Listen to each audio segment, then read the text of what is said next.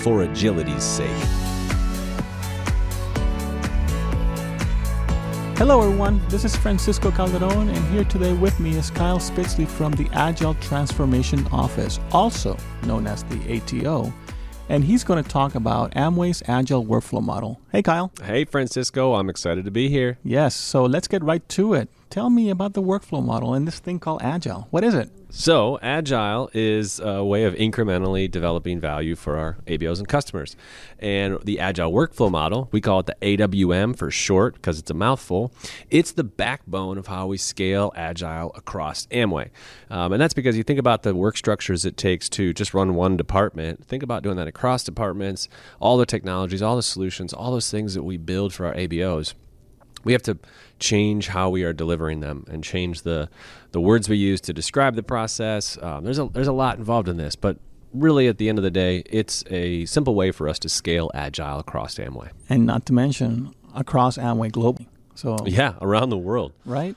So can you tell me more about the workflow model and what the challenges are to implementing this? Yeah, so actually I'm going to, instead of talking about the challenges to implementing this, because that's a long list, let me go to the why we need to have this model at all. Okay. So I hope you don't mind. I'm changing the question here. Go for it. So the reason that we need this model is because Amway, just like every other company out there, is struggling with some key challenges that other companies do when it comes to focusing or delivering value for your customers. And our customers being ABOs. Yeah, right? and their customers. Right, So right. ABOs, customers, internal stakeholders, we can put them all in that bucket. Okay. Basically, the challenges that companies are facing, you've got scoping issues. And so to be fair, this happens to every large organization. It's part of a big business. Startups don't have this problem. Giant Fortune 500 companies, they do. So scoping issues is trying to focus solving the right problems and not on every problem. The ones that fit into our strategic objective and direction. Okay. The second thing is we got capacity issues. So we don't actually understand how much capacity we have in the organization. We know how many people work here. We got a good idea of how many hours they work. The struggle is real, Kyle. Yes, it is. And so we don't know what happens if we load a bunch of projects or initiatives into the system. What does that mean for our resources and our capacity? Right. We have no way of tracking that enterprise-wide. Hey, Kyle, I want to be home by 5, okay? You got it, man. You got Right. it. All right, so technical issues is the third category that everybody deals with. And this is a problem because companies make strategic decisions without knowing the cost of implementing that. And not cost in dollars, but the complications that you run into in technical dependencies, technical debt. Some of our legacy systems, they have to be completely rebuilt if we want to implement certain technology. And so one of the problems that we face is we make commitments like, hey, we're going to launch this thing on September 1, and we have no idea what it's going to take to launch that thing. So then we get 6 months into it and we go, oh crap, we're not going to be able to launch this by September 1. Or we force the teams to work at this just completely unsustainable pace that burns them out so that we can ship it. And we end up losing out on quality and missing the mark with our ABOs. Yes. Okay, that makes sense. All right, the fourth one is dependency issues, and everybody has experienced this before. This is dependencies between functions or departments, it's dependencies between teams, and dependencies between technologies. And all those things, the better we can understand them and the better we can break those dependencies, the more likely we are to deliver value frequently. Okay.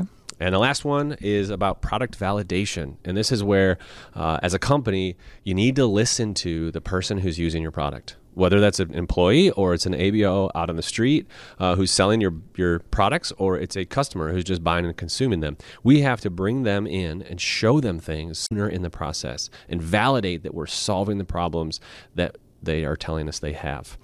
So this is just an exercise of demoing things and showing things to people sooner in the process. And if we can solve those problems, then we are going to be way ahead of the rest of the competition. So how do we begin addressing those issues here at Amway? Yeah, so that's where the Agile Workflow Model comes in. So Okay. Our AWM is set up and it organizes teams in a way that kind of forces us to have these conversations that include the right people, the right information at the right time. And so that is just a way of work flowing through the system, kind of fostering the conversations we need to have to avoid those problems before we run into them.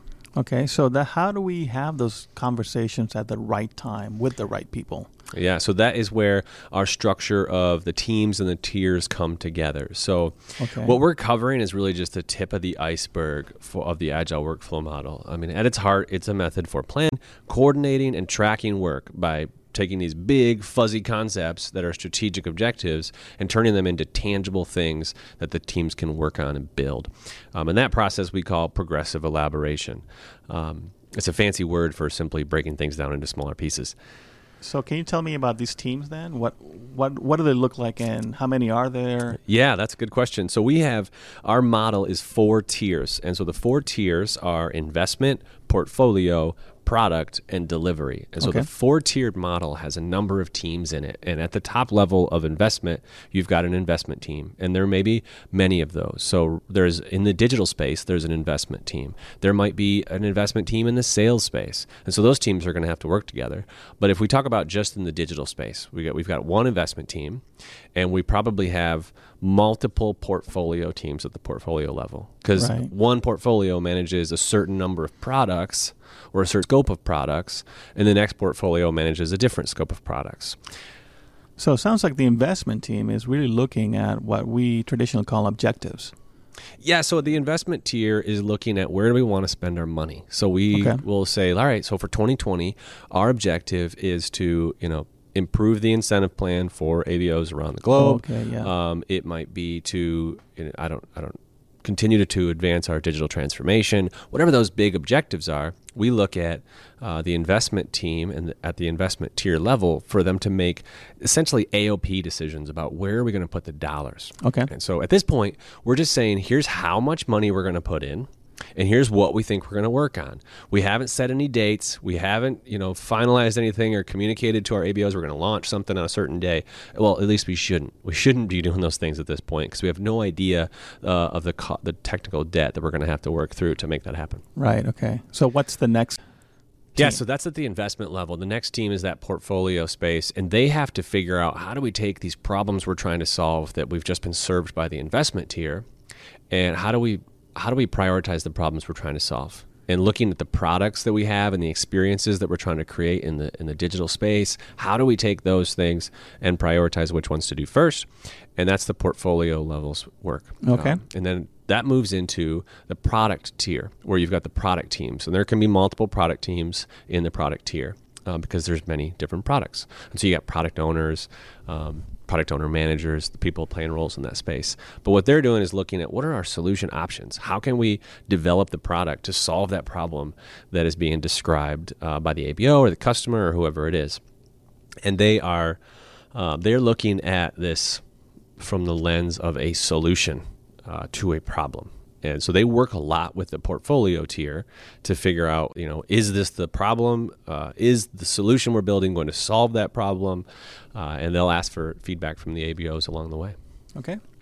Then, once we start to get those product, kind of the solution options into, I don't know what you would call it, a little more clarity. Basically, you get a sense of where we're going. The product team is working with the delivery team, figuring out what is the true definition of the features we're trying to build. So let me go back a little bit because I haven't included some key terms that we probably should. At the investment tier, we're talking about initiatives. And it's really just a bucket of a way for us to describe a scope of work. And so an initiative is similar to a project. It's something that takes 12 to 18 months long to accomplish. And then at the portfolio tier, we're talking more about epics. So you may have heard of an epic brief as something that we have to fill out. And that helps us understand what the problem is, what it's going to solve. And then you go into the next level. At the product level, we're talking about features. And this is more of the solution definition or solution design space, where we're talking about, how much is this going to cost? What value are we going to get from it? And those features break down into user stories. And that's when we're getting into the delivery tier, where we have delivery teams. And so these teams are operating in a Scrum fashion. They're running on 2-week sprint cycles, and they're essentially pulling those features and turning them into broken down user stories, and then building those user stories. Well, that might be developing some code. It might be integrating some services, anything that's going to build a tangible thing that I can give to a customer or ABO. Okay, so it sounds like to me, if I understood you correctly, we're taking a big body of work, and in essence, we're breaking it down so that we can address that body of work and then deliver something tangible to our customers. Is that right? That's right. It's pretty simple when you put it that way. Yeah. So we're basically going down the 4 tiers of investment, portfolio, product, and delivery. And we've got really just a few concepts to remember. There's the initiatives that break into epics, and epics break into features. Features break into stories. And then as we're shipping stories, we're shipping code and delivering things that people can use. Okay, so you mentioned Scrum Fashion. What does that mean? Scrum is just a methodology of Agile where you work in a time box fashion and you decide at the beginning of a sprint, here's what we're going to work on. You put it into your sprint plan and you start working on it. And you should be done with those things by the end of your sprint. And so it's just a way for us to, as teams, to be accountable to each other, and here's what I'm going to deliver at the end of 2 weeks. And so by shortening things, we end up having to build smaller pieces, and that just makes it more real. It allows us to get feedback more often. It allows us to improve how we operate more often. And I think you mentioned that our sprints are typically 2 weeks in length, right? Yep. So most teams operate on 2 weeks. Sure, some teams that operate on 1 week sprints. 1 week sprints are really fast, but some teams can do that. But the point I think I understand you saying is at the end of that sprint, we're delivering something to our customer, which is something that we have not traditionally done in the past. Yeah, you wouldn't believe this, but there are actually teams right now that can deliver code and put it into production every day. Wow. I mean, that surprised me when I first heard it, but there are teams here who are set up to do that. They've been decoupled from other things, and they are working in an agile fashion where they've gotten really good at developing and testing their work, and they are shipping it and just shipping it. So it sounds like we're setting ourselves up to be more efficient. Yeah. We're going to go faster. We're going to deliver value, and we're going to deliver things that the ABOs tell us they actually want, not things that we just guess they want. Right, because they're giving us feedback all along. Yeah, that product validation is really important. Okay, cool. So where can I get more information about this? I like this. I like this process. Yeah, so this is a really exciting time at Amway because we get to kind of change the way we do work at Amway and what we're doing here. So, but there's 2 things I want people to remember before I tell you where you can learn more. Those things to remember, number 1 is Agile is about building incrementally and constantly incorporating user feedback. We're not starting by writing every single feature on day 1 and every requirement is clear and building the thing and building the thing and building the thing and then delivering it on the last day. We build progressively and adjust as we get feedback. The second thing that's really important to remember is that the teams we're setting up, they have a really clear cadence of ceremonies like sprint planning and retrospectives. They also have clearly established rules about how they work together, how they know what their priorities are, what the dependencies are, what the team's capacity is, and they figure all those things out before they start building anything. And one of the most important factors on an Agile team is that they are keeping that work visible and making sure that it's in front of everybody. So you might see a lot of visual management boards in the digital space because they've got all these VMS boards showing here's all the stories we're working on, here's all the epics we're working on. And that's so that everybody can just walk up and know what's going on right away so nothing gets lost in the cracks. So we're staying accountable to our stakeholders. Yeah, and ourselves, and I mean, each of our team members. And so if we can do those things, we have a much better chance of eliminating the risks of going over on our schedule and actually meeting our commitments. Okay. Well, thanks for your time, Kyle. This has really been very valuable information about Agile. Yeah, I'm happy to do it. I appreciate the time, Francisco. Yeah, take care. You too. Bye. Bye. Thanks so much for listening. If you enjoyed the show, please leave a review and share it with others. To learn more about Amway's Agile journey, follow the hashtag AmwayAgile on Twitter, Instagram, or LinkedIn. And if you're an employee, do that and search Amway Agile / in your browser.